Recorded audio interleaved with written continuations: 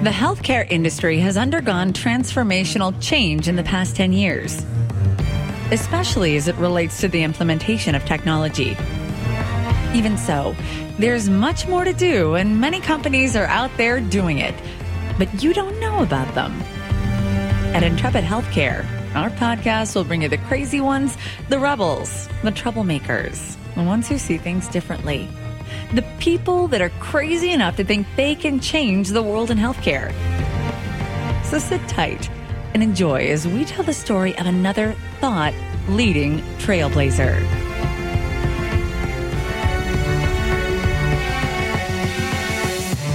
Welcome back to Intrepid Healthcare. I'm your host, Joe Lavelle, and I'm really looking forward to this conversation with another trailblazing innovator.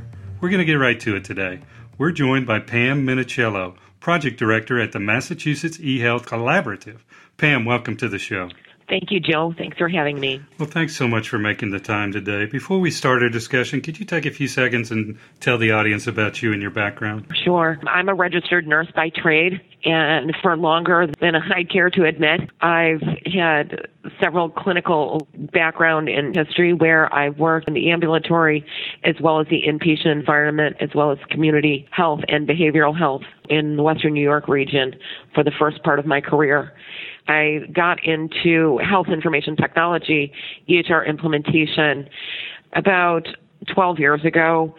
I was working for a large multi-specialty clinic that was implementing an EHR, and I was introduced into this type of work through that role of helping them integrate the EHR from a clinical perspective and making sure that the configuration met the clinical workflow.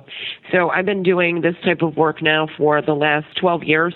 I've been with the Mass eHealth Collaborative for the last 6 years. I'm a project director with the collaborative, and I oversee our New York team's efforts, as well as our quality program and clinical warehouse, the measure and the coding oversight and business development that way.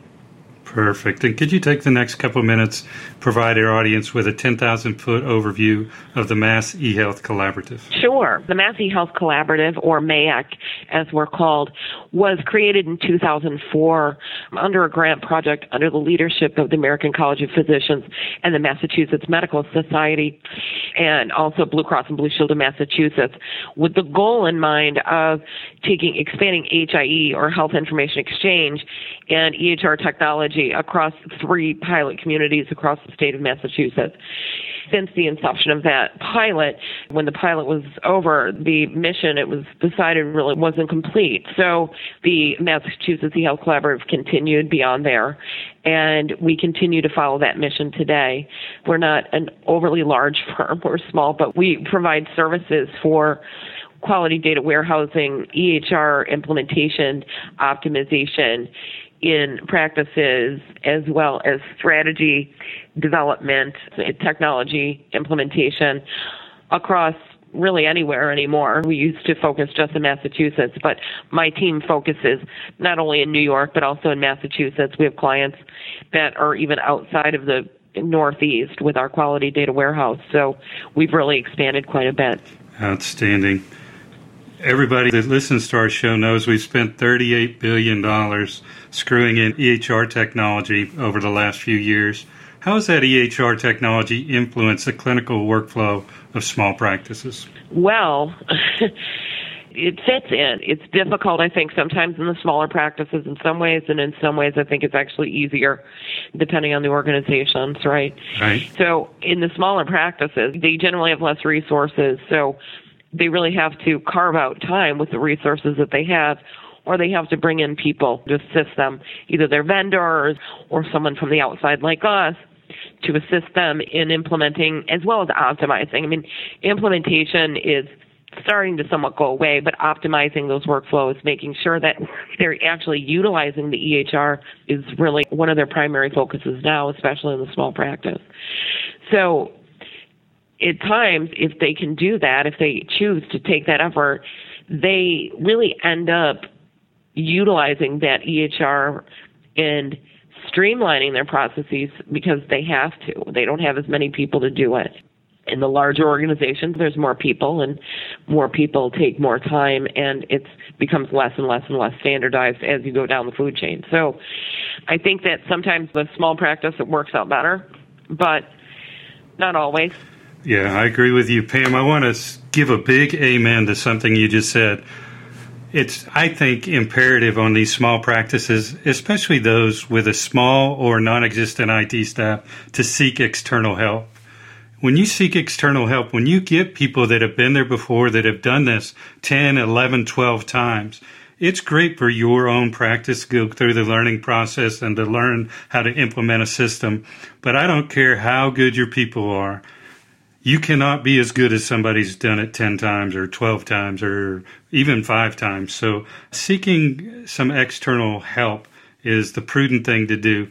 Now, the dilemma becomes, how much external help do you let somebody do all the work? You need to do some of the work, and you need to take some of that responsibility on yourself. So you're learning and you're understanding why you've configured the system you have. Mm-hmm. So many doctors we're hearing today are so upset with their EHR. Right. And as someone who made their living for 25 years installing and implementing systems, I can tell you the systems aren't at fault. I often went in and replaced systems that were terrible and stunk, and they had to be replaced. You know what? Mm-hmm. If we'd spent time, we could have made those systems work better. Absolutely. A lot better. And instead, they were so emotionally over the systems, they had to replace them with new systems. Right. Fortunately, I learned early in my career to come up with a different way of implementing systems where they wouldn't be unhappy so fast with them.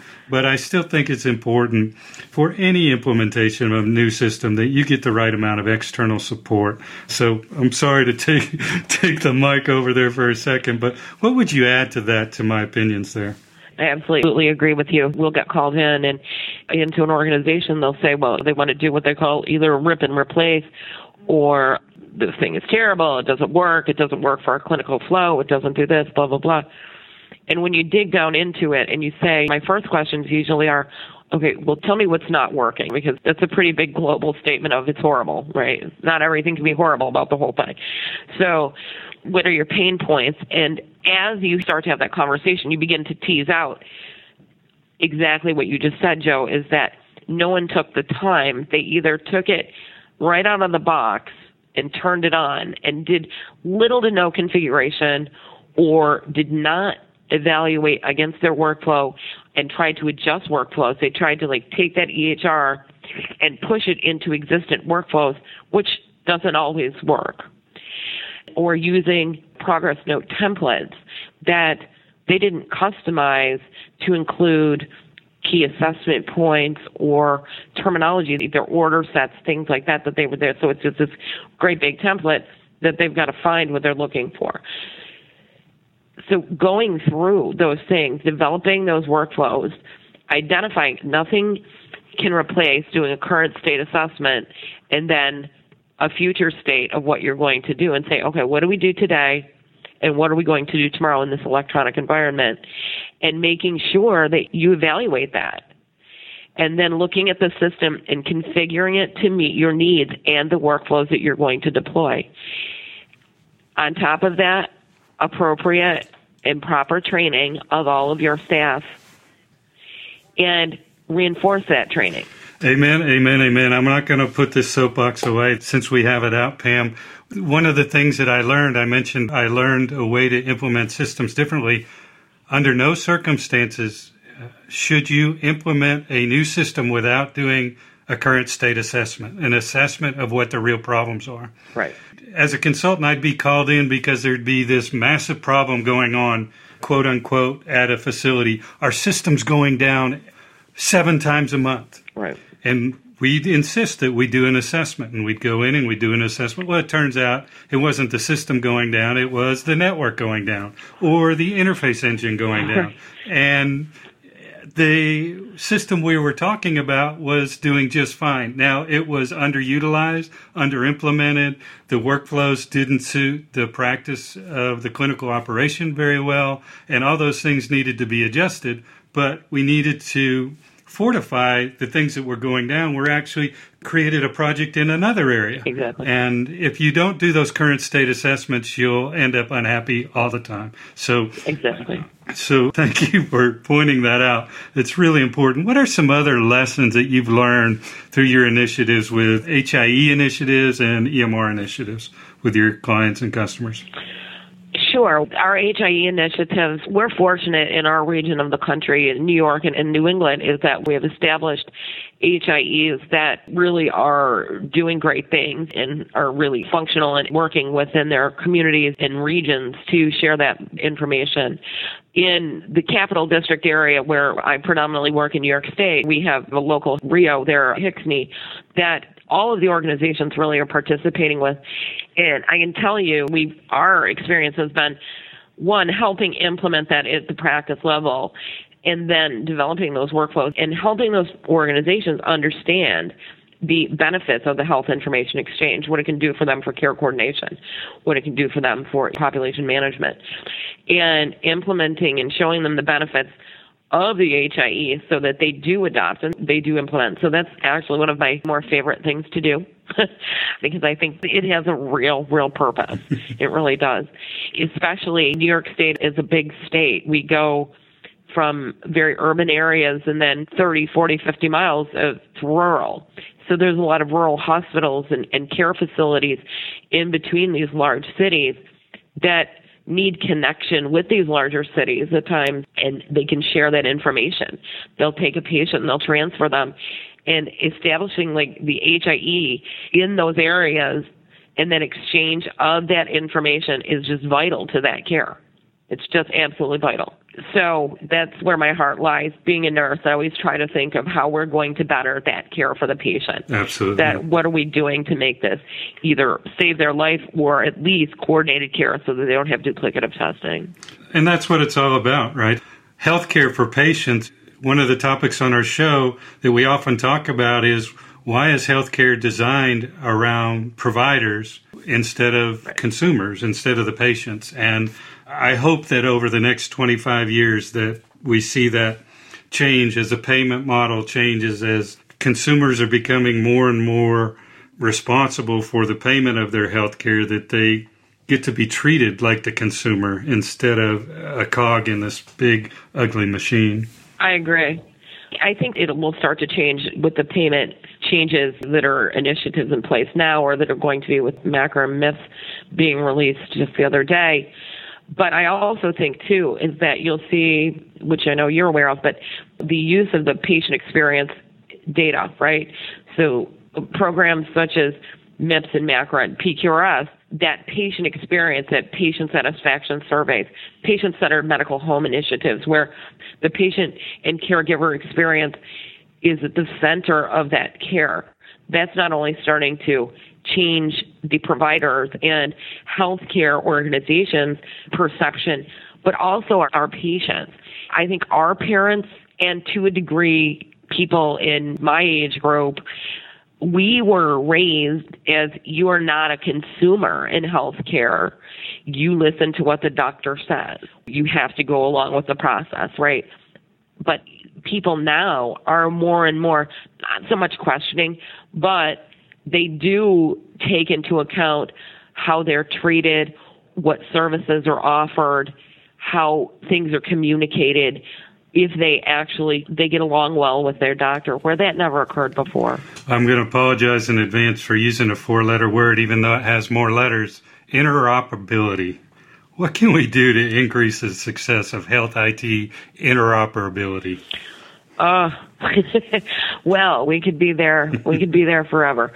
So what can we do? I think that what we can do is increase the interoperability. It's difficult. We have disparate systems, and I'm not one for whittling down the current market to just a few vendors, but I think setting those standards where it's easier and easier for these systems to communicate back and forth, I think that would go a long way. And everybody was following at least some kind of minimum standard, and I know we're trying to put that in place, but it's not as easy as it sounds on paper. So really coming down and setting those bare requirements, because that exchange of that health information is so important. and making sure that we have the lab interfaces and just increasing that communication not only within a region, but really the ultimate goal is across the United States. So we have to get all of the groundwork done maybe first, getting that foundation laid and laid properly. Absolutely. What are some of the other issues that you see the practices and providers that you're dealing with? What are some of the things that you're helping them with that we haven't talked about yet? We do a lot of work, as I said, around optimization and streamlining their workflows to increase the adoption and utilization of their EHR, really kind of gearing towards more quality performance so that they're capturing the data elements needed for quality metrics, population management so that they can identify at-risk patient populations for care coordination or care management services. So that's a prime area of focus for our team right now, and really one of the ones that is close to my heart as well because of that patient care. And that's one of, I think, the best parts of EHR technology, and one of the major selling points is that in no other form before in healthcare were we easily able to identify patients that met risk profiles, right? You couldn't do that in a paper world where you could say, I want to see my diabetic patients that has had a previous MI or have high cholesterol and have diabetic retinopathy. You couldn't do that in the paper world unless you were utilizing claims data, and even then it wasn't clear. You can do that now in EHR technology and start to manage those populations. So we're really focusing on efforts like that. We work with ACOs, some accountable care organizations, in implementing these processes so that they can implement care coordination, care management services, standardizing high-risk patient populations, and then working at the practice level to make sure that they're capturing the data in their EHR in order to identify these populations as well as provide them appropriate management without disrupting their workflow so much, so streamlining it, building order sets, configuring the templates so that they work for the provider. Outstanding. I'm going to throw you a crazy question. I don't often talk about this, but I am a PMP. I'm a certified project manager, and one of the things that I always felt was important was good project management on our projects. What would you recommend to your practices in terms of project management as they engage in projects with you, and maybe you're not there because it's in some other geography? When we're working with a practice, we always put project management methodologies in place. Either if it's a smaller practice or a smaller group, we may not have a PMP like yourself managing the project, but we do have a project manager assigned, or I'll manage the project myself through a project plan. I'm a big fan of the project plan. I think that it keeps us all honest and keeps us all on track as to where we are, and really helps define it. So we always implement a project management approach in utilizing plans. Anybody who's not using us, I agree with you. Project plan, it doesn't have to be made in Microsoft Project. It doesn't even have to be made in Excel. Even if you're small, you can still do project management skills. You can still have a plan, even if you write it out on paper. But have a plan. Yeah. And ask the questions. Make sure that you understand you're maintaining your timeline so it's not rushed. And push back. These are where your issues and that will be identified is through your plan and how you're progressing. Absolutely. Because this has been such an issue for me throughout the following. Project management is a job. You don't have someone do project management off the side of their desk. What do I mean by that? They have another job, but you're assigning them to be project manager of this project. Most projects that you'll undertake, you need at least a half or a full-time project manager, especially something like replacing an EHR. And that project manager has a job beyond the configuration. It's not the configuration of the new system. They need to plan and schedule meetings. They need to double check people's work. They need to coordinate schedules of activities. They need to do risk management. Right. They need to coordinate with outside vendors. They need to coordinate with technology folks. They have a job. Project management is not doing the work of the project. Their job is to manage the people doing the work of the project. And if you think that you can get by without project management, that's why 80% of projects fail. Right. So use a project manager, have them do the job of project management, and have them, like you said, build a plan, ask the questions, push back. But you got to give them the opportunity to do that by giving them the time to do that. If you're going to assign a project manager from inside the organization, take away their responsibilities for the period of time of which you're going to give them on a project, because projects fail for a lot of reasons, but you will fail if you don't have a good project manager and they don't have the time to manage the project for you. And it's almost that simple. There's 100 other reasons it could fail after that, but you're sure to fail.